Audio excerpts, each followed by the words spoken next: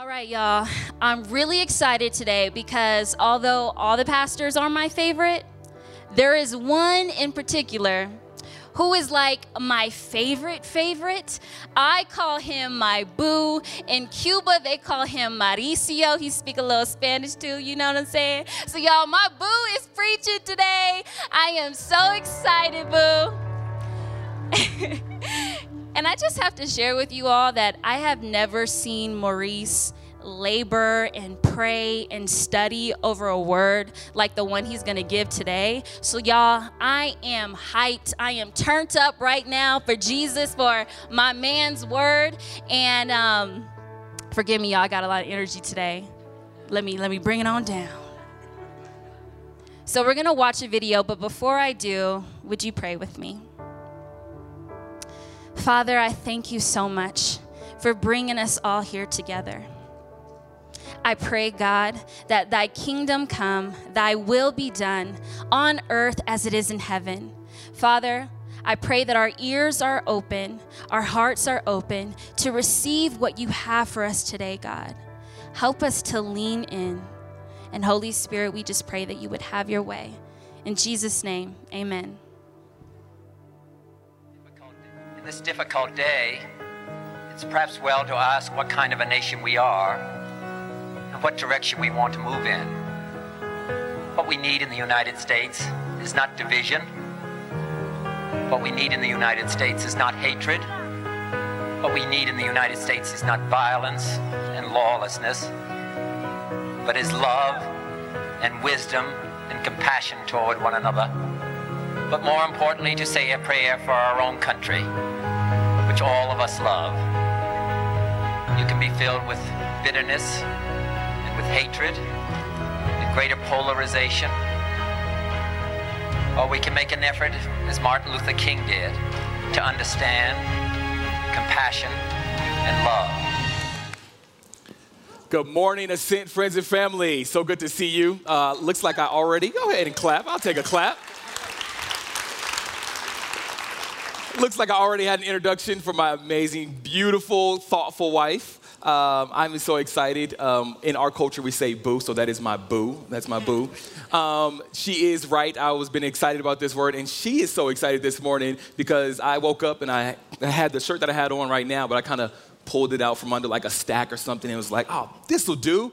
And she was like, that's wrinkled. Let me iron that. And I was like, okay. And so that doesn't always happen, but she was like, you can't go up in front representing us and not, have your shirt together. So kudos to my wife this morning.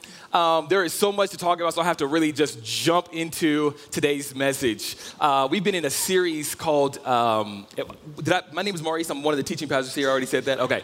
I also work with the young adult ministry as well. And so we got some things coming up. Young adults, email me. But we've been in a series called 2020, Finding God in a Blurry World. And with this series, it has been so impactful to me because our desire in this has been to tackle some subjects and some topics that is very relevant to people when they leave these doors. And so last week, Bill talked about some living out loud and living in a bold way of love and loving others and going beyond our comfort zones. And it was such an amazing message. You got to go back and look at that. But what I love most about this is that Ascent has committed to talking about real topics. To talking about topics that actually, when we leave here, it's relevant in culture and it's a hot topic in culture. And so let's bring it on stage. And it's not just valuable to us to talk about. We truly see it being of value to God. And so more than just what we are talking about here, we believe that God has something to say into the plight and lives of many of us that are in this room. And I'm excited to talk about that. So this morning, I am tasked with the opportunity to talk about race and racism and what our role is in this. In these topics that are coming up, I want you to think about that. Whatever the topic is, I want you to think about what is our role, whether individually or corporately, what role do we play in this? And before I jump into this topic of race and racism, I have to be very clear. It means so much to minority communities when a white pastor stands up in a predominantly white church and talks about hard topics like race and racism. And this morning, I want to let you know and to take away any misconception, I am so blessed to serve leaders. As we looked at our calendar, we had already mapped out the topics. We sat down, we thought about who was going to divvy up and what was going to take place, and they jumped at the opportunity to get up and to speak about this. I thought it was really important to make it very clear that what we did not do is make this Black Sunday and throw up Maurice because it's MLK weekend and I'm a black guy. And my wife too. Because what I love is that our pastors are not shy or they're not running away from hard topics. And I say that because I'm proud. And as they were thinking about it, they were saying, Maurice, listen, we will jump at this and run with it if you don't. But we value your voice in this conversation. So if you want to go into this, please, by all means, jump and go after this topic. And I say that because that's not happening everywhere. I say that because I have friends that are working at churches that are predominantly white and they are a minority, and it is tokenism. It is, we'll shy away from that. You go ahead and talk about that because that affects your people. But I'm a part of a church and a leadership that's not what the case is. And so this morning, as I am going in this direction of talking about race and racism, I would be a fool to think that this is not something that is impactful to everyone. And also, it can be triggering for some people. I understand all of that. So before I jump into that, I do want to make a few housekeeping things.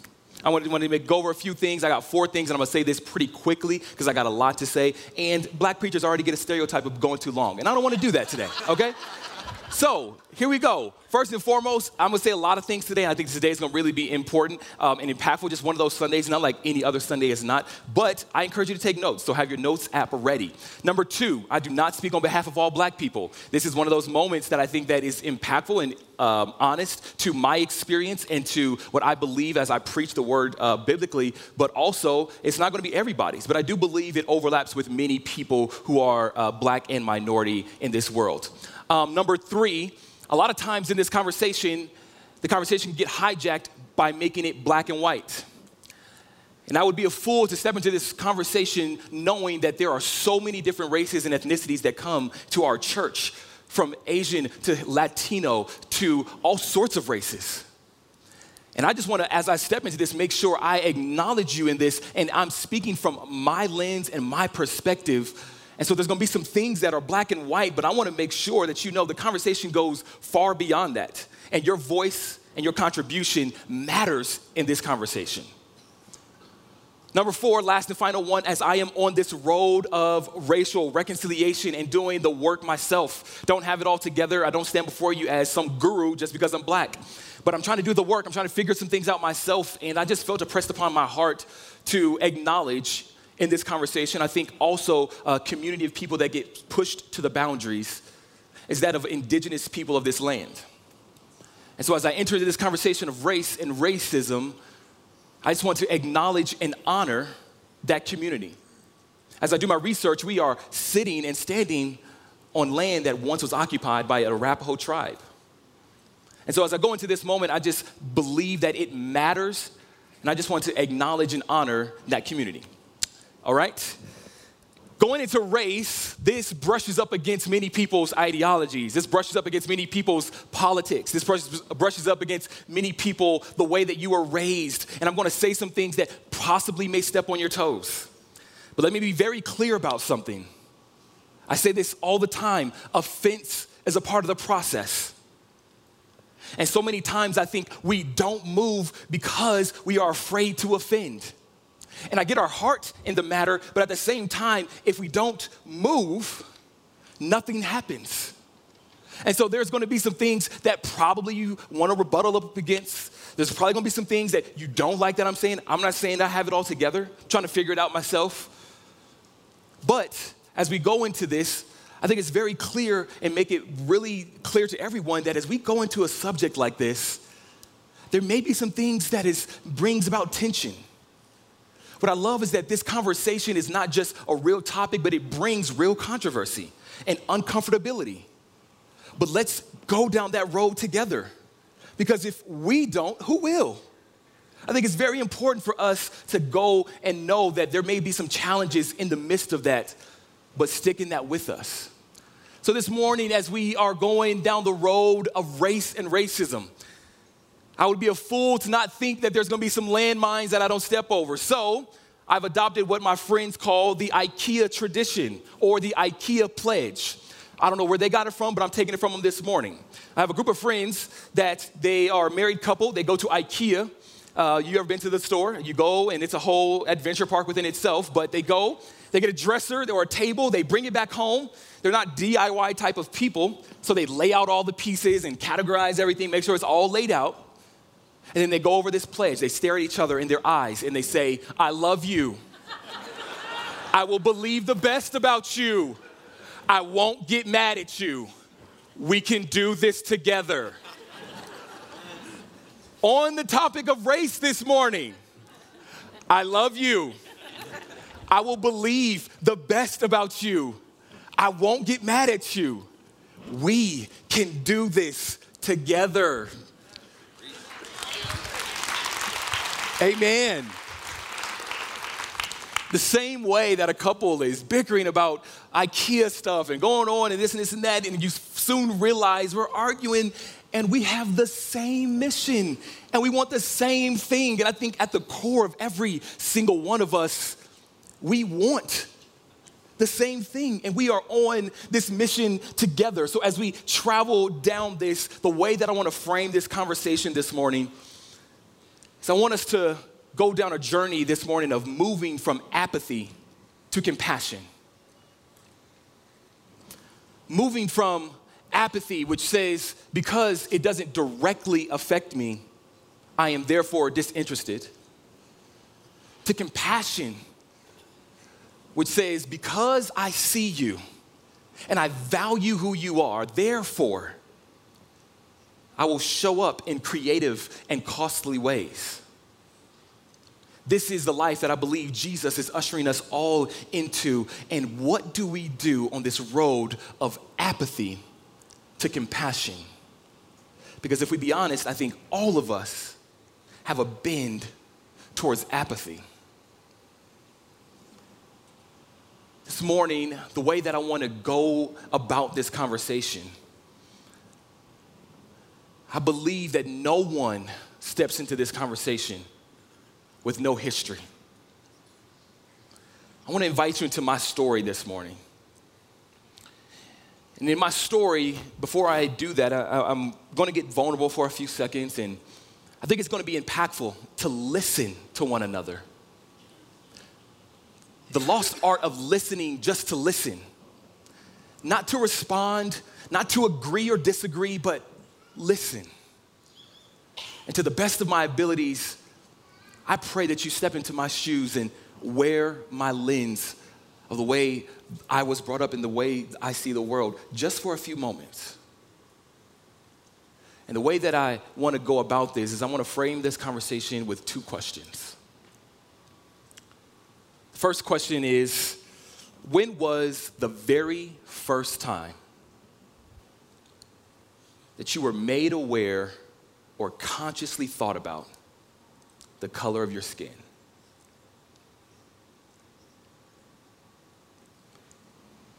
My second question, which I think is the greater question, when was the last time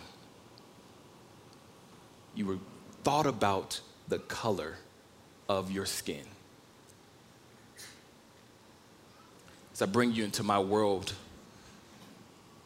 as a black man who lives in Boulder County, every single day is my answer. The places I eat, the gyms that I work out at, if I'm taking my wife out to dinner or going to a movie, the place that I work. This is my home church and the place that I worship, and that's another one. The rooms that I step into, the circles that I move into every single day. And I usher you into my story not to say, oh, woe is me. This is my reality. But just for a moment, if you would just sit in those shoes. I remember going to my grandma's house when I was younger. It's my dad's mom. We call her Grandma Judy. She's a tall, light-skinned complexion, high cheekbones woman. She's from Des Moines, Iowa. I love going to Granny Judy's house. It was my second home. It's where I always went, me and my cousins. Granny Judy, when she got older, she started to kind of have this walk that she had about her, and she kind of like walked like this. This is Granny Judy's walk right here. It's my Granny Judy. And because of this walk that she had when we started getting in high school, and she would kind of sway back and forth with her hips, if you know anything about me and my family, we always come up with nicknames for each other. So we soon start to call her Judy with the big booty. So this was Grandma Judy Booty because she would walk the way that she walked. We have fun in my family. That's just one of our names. I remember going to her house one time and her sisters were in town. She began to talk about all the things going down memory lane, and they were in the living room one time, and they're talking about all the things that they used to do and who had whose boyfriend and all this sort of things and having a good time, laughing it up. I'm one of the kids. I'm sitting on the stairs, and I'm kind of listening in to the story. You know how kids want to be a part of the adult conversation, and we're sitting on the stairs while they're in the living room, and they're having a great conversation, cracking up, having a good time. My grandma says these words right here. Now, you guys remember that one time we was at the pool? All her sisters in a resounding, oh yeah, honey, I know exactly what you're talking about. I listen in even more as I'm sitting on the stairs, and me and my cousins, we're just trying to be quiet. She proceeds to tell the story. My grandma and her sisters, they were sitting outside of the pool. They were standing on the side of the pool waiting to get in because they were synchronized swimmers. Black people can't swim. You can laugh. I see some of you like, is it racist if I laugh? We're good. IKEA pledge, don't worry. My grandma was talking about, she was standing on the side of the pool and they're waiting to get in. They were synchronized swimmers. They're waiting to go into their routine. So at this moment, the white woman gets out of the pool, her and her team, and this white woman looks at my grandma in the eyes and she starts to stare her up and down. My grandma's like, what's the problem? What's going on? Is there an issue? What's happening? The woman says no words and has this inquisitive look on her face. And at that moment, she approaches my grandma. My grandma's like, what's the problem? Is there, what's going on? Woman, no words, continues to advance towards my grandmother and kind of does one of these numbers of kind of trying to look around my grandma. My grandma's sitting here like, what are you doing? As she's trying to peek around her. My grandma said with a straight face, this woman looked at her in her eyes and said, you guys come from monkeys. I was trying to see what your tail looked like.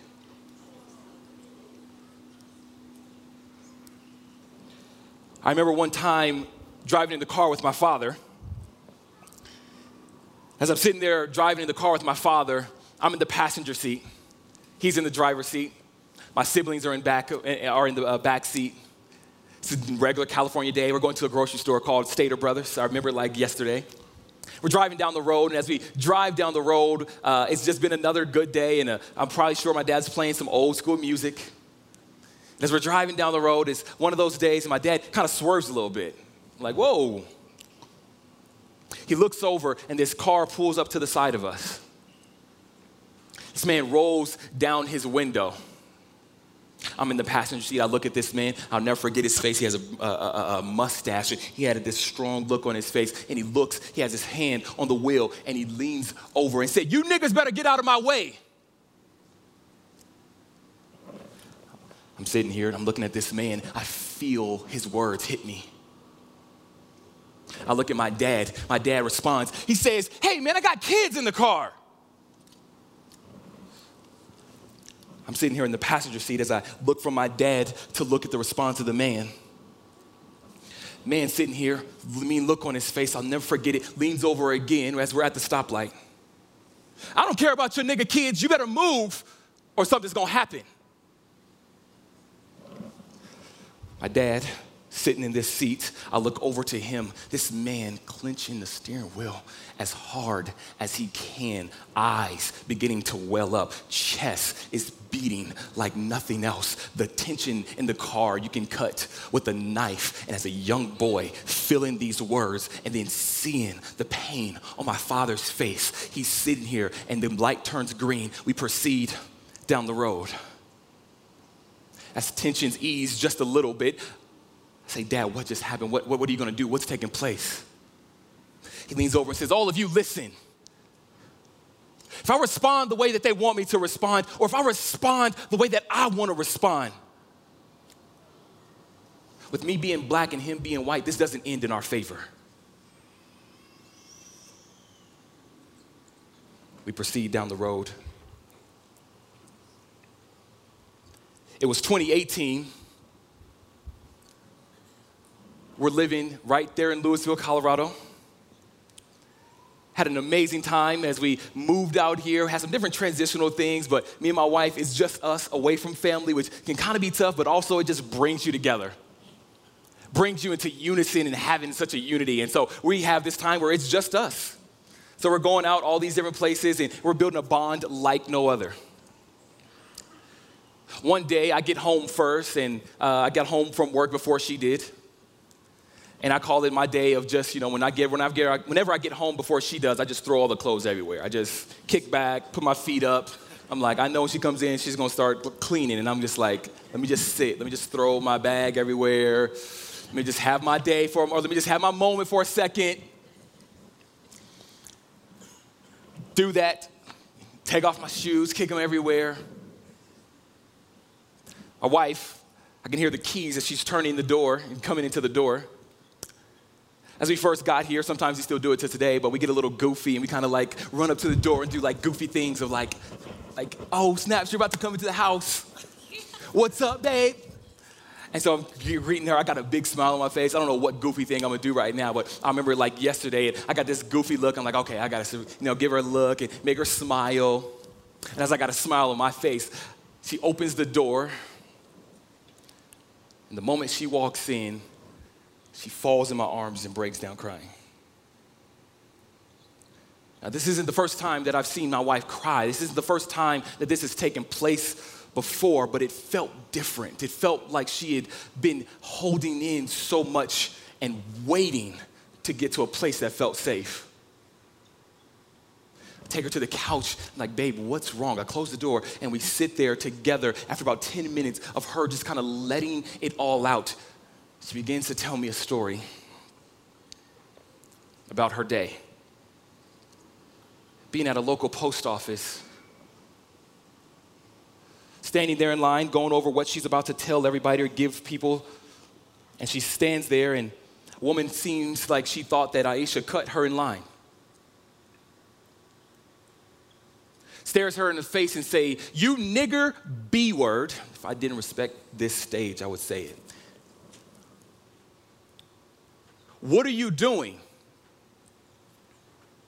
My wife, in this moment, wants to break down, but has to be strong, not knowing to what way to respond, and me listening to this story as her husband, so heartbroken, wanting to protect and not being able to. My wife looks around at everybody that's in line, and not one person says anything, turns their face, and keeps going in line. I bring you into my world this morning, not for pity. I bring you into my world this morning because no one steps into this topic without a history. And I say that, and I bring you into my world so that you can give me grace for the next statement that I'm about to say.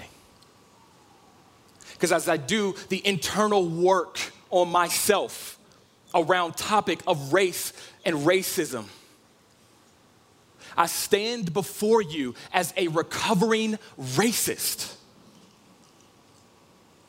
I stand before you as a recovering bigot. I stand before you as one who once perpetuated racial prejudice. There's no way that you look at my father in his eyes and dehumanize him in front of his children, and that doesn't impress upon my soul to lash out in ungodly ways. You don't call my grandma a monkey and therefore something in me say everyone that looks like the woman that did that doesn't deserve any grace from me. And I stand before you this morning more than a recovering racist, more than a recovering bigot. I stand before you as one, if I'm honest, and if we are all honest, with something that I believe plagues us the most, and that is a recovering apathetic. Apathy, the thing that I believe holds us in bondage. Apathy, the thing that says, because you're not affected by this, go ahead and walk around it. Apathy, that says division is better than unity. Apathy. I wrote down some synonyms of what apathy is. It's no concern, detachment, passivity. Apathy that says, because this happens to me, I'm going to generalize. Apathy. Apathy that says lead with anger. Apathy that says stay in your place of frustration and treat everyone the same. Apathy that says blacks go with blacks, Latinos go with Latinos, Asians go with Asians. Let us go into our own silos. Apathy that says, let us go into the place that feels comfortable. Apathy that says, because you look like me, vote like me, eat the same food as me, I'm going to stay right here. Apathy. Apathy is the default of every single one of us because apathy is easy. Apathy is easy. Apathy is what told me that just happened to your wife. Go back to California. Everyone's the same. Apathy. Apathy is what Dr. Martin Luther King said, we hate one another because we fear one another.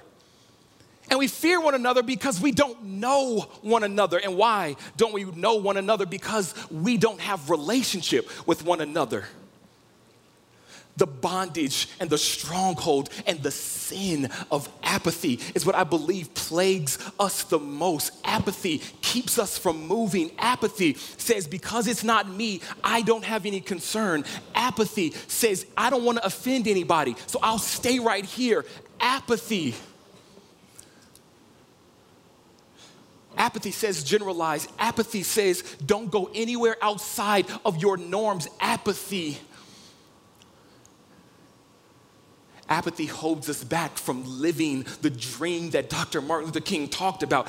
Apathy, when we grow apathetic towards one another, we then start to say, because I'm over here and you are over there, it's us versus them. Apathy says they, them, over there. Apathy says, sure, I'm a Christian, but I'll love you from across the street. Apathy. You can be Christian and apathetic. My encouragement in my heart this morning is that if we do not fiercely combat apathy, we are bound to rewrite history. If we do not challenge what is our default, what seems easy, if we do not challenge apathy, every church, every voting circle, every place that we go into is going to be, that's them and this is us. This morning, how do we combat apathy on our road from apathy to compassion? How do we combat apathy? How do we keep moving forward? I believe the thing that makes apathy run the opposite direction is awareness. Not just any awareness, awareness from God. I'm going to show you that quickly in the scripture, but awareness from God. I'm going to make a statement that's pretty bold right now. I'm going to make a statement that seems a little exclusive.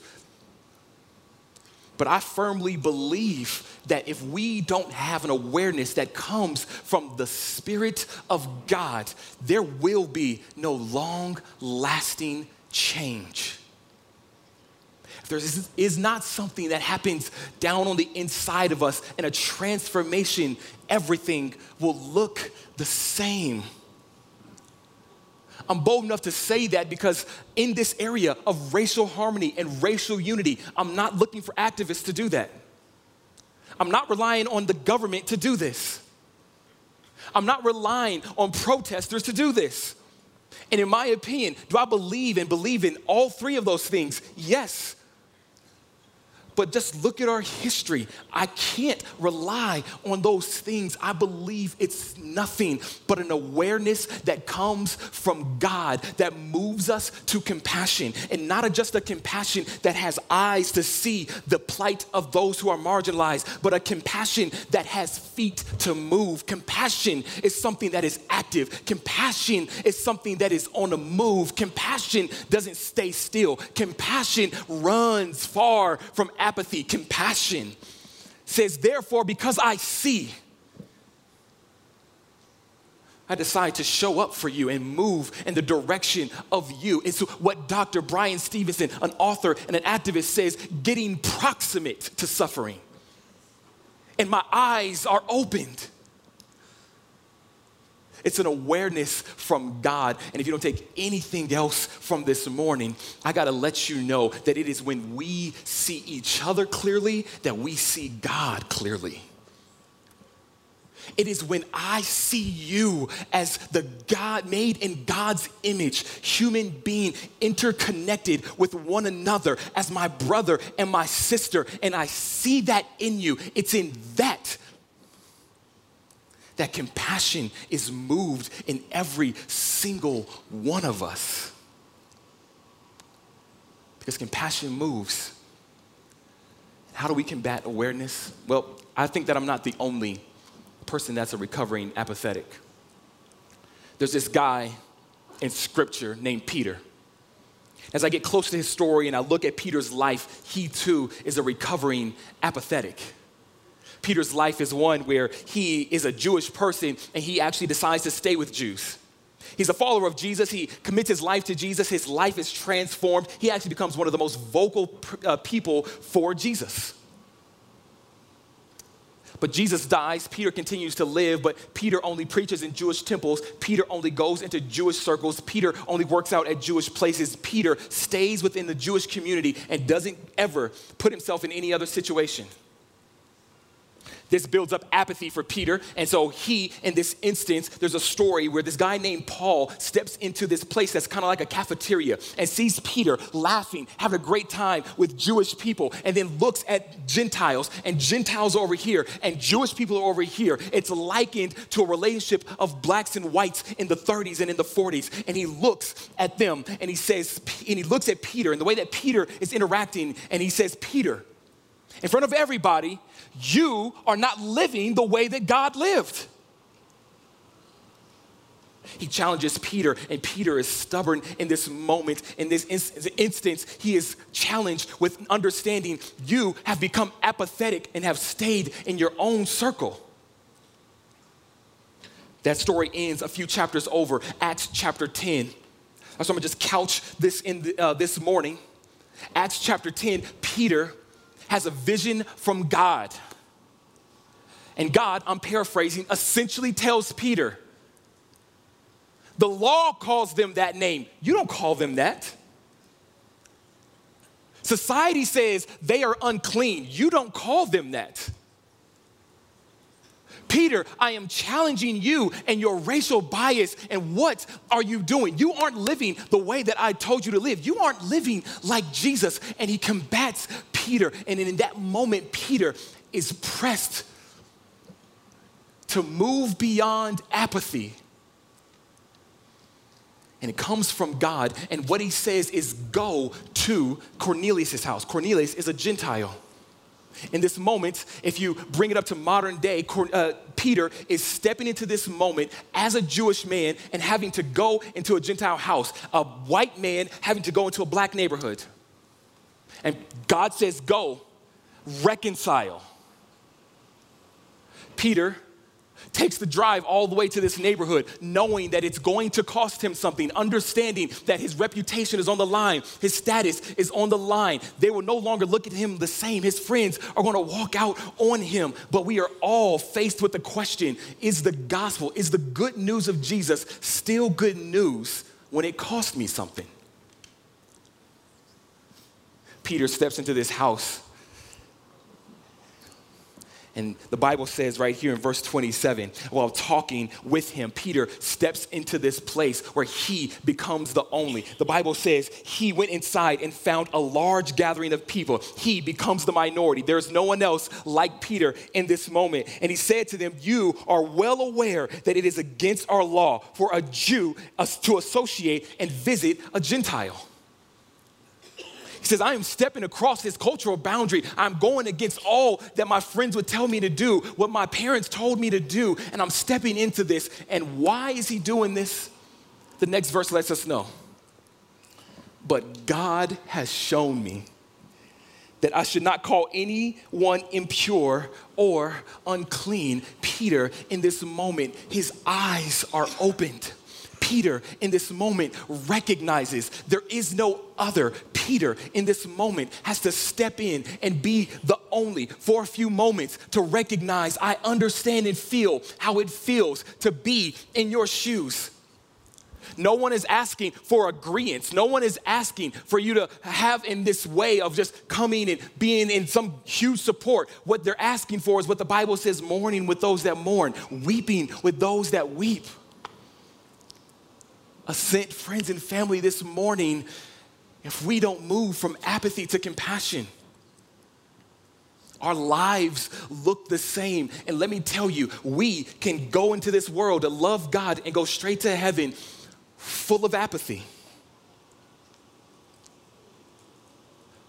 But God would say, you're missing one thing.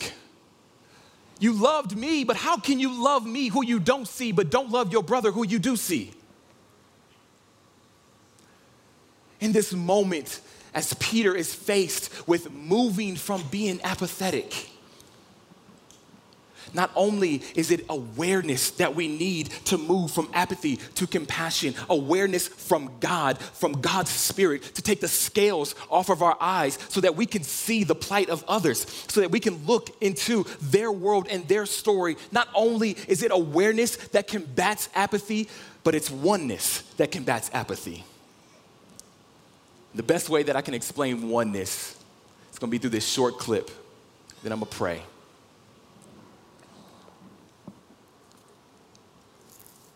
A lot of people see justice as the most futile thing you can do with your life.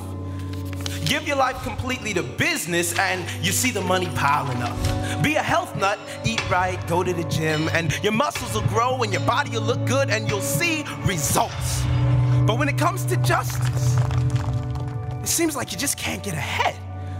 You patch up one hole and something else rips open. You bring peace to one region and war breaks out in another. You rebuild after an earthquake and a tsunami hits, and you work and you work and you work, and there's never any profit. There's no bank where you can store a surplus amount of justice in. Stability is never permanent. Something always tips, and people always ask, is it even worth it? And that question, though understandable, quite frankly, it's ridiculous. And it rarely comes from those who are actually tired from pursuing justice and not just tired of the idea. It rarely comes from people who've labored for years and have good reason to ask it. And you know why they never ask? Those type of people become friends with those who suffer. Family even. Because it's one thing to wonder if someone else's freedom is worth fighting for. But when you begin to identify with that someone else, commune with them, that's when the question is no longer worth asking. That's when it becomes offensive even. What do you mean, is it worth my time? That doesn't even even deserve an answer. I don't care how long it takes. I don't care how many times we fail. I don't care how little progress is made. You never stop fighting for your own.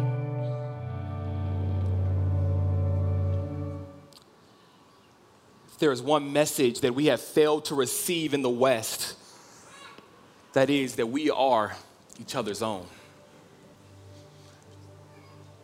This morning, I sent church, I sent family, I sent friends. It is when we have a oneness. It is when we decide to identify as one another. It is when you look at me and see you, and I look at you and I see me, and there is an inherent connectedness knowing that we are all made in God's image. It is in the moment that we move from apathy because we are aware to compassion, and compassion is not just the end goal. Compassion drives us to justice for all. Compassion drives us to justice, not just for the sake of justice, because when I look at you, you are connected to me. And it's not just because we desire to do this. We do this because Jesus did this. Jesus leaves dominant culture, sets down his deity to come close to every single one of us, to be marginalized, to come close and say, I identify with you. But he doesn't stay there. It cost him something. And he says, you're worth dying for. There was a question that was once asked to this couple during marital counseling, and he looked at the husband and he said, would you die for your wife? And the husband said, no doubt, I sure would. I'll take a bullet, I'll jump in front of a train, I'll do anything for my wife. And he said, would you live for your wife? And that little change, that little actual apex there switched the conversation totally, because he was trying to get at something. And my conversation, my understanding of what it looks like to be in racial harmony is not just would you lay down your life, but would you live in a way that is others-minded. That people who don't look like you, people who don't vote like you, people who do not listen to the same type of music, are you going to get proximate the same way Peter did? There's an awareness that I believe only comes from God, but not just awareness that moves us from apathy to compassion, but oneness. It's what Jesus prayed for. It's my heart for every single one of us. It's the dream that Dr. King had. But it's gonna cost us. In this moment of identifying with one another, knowing that we are all made in God's image, Jesus comes close to us and dies for every single one of us. And my encouragement to us is, will we live for one another? Not individualistic, but when I see you, I see me, and vice versa. Amen.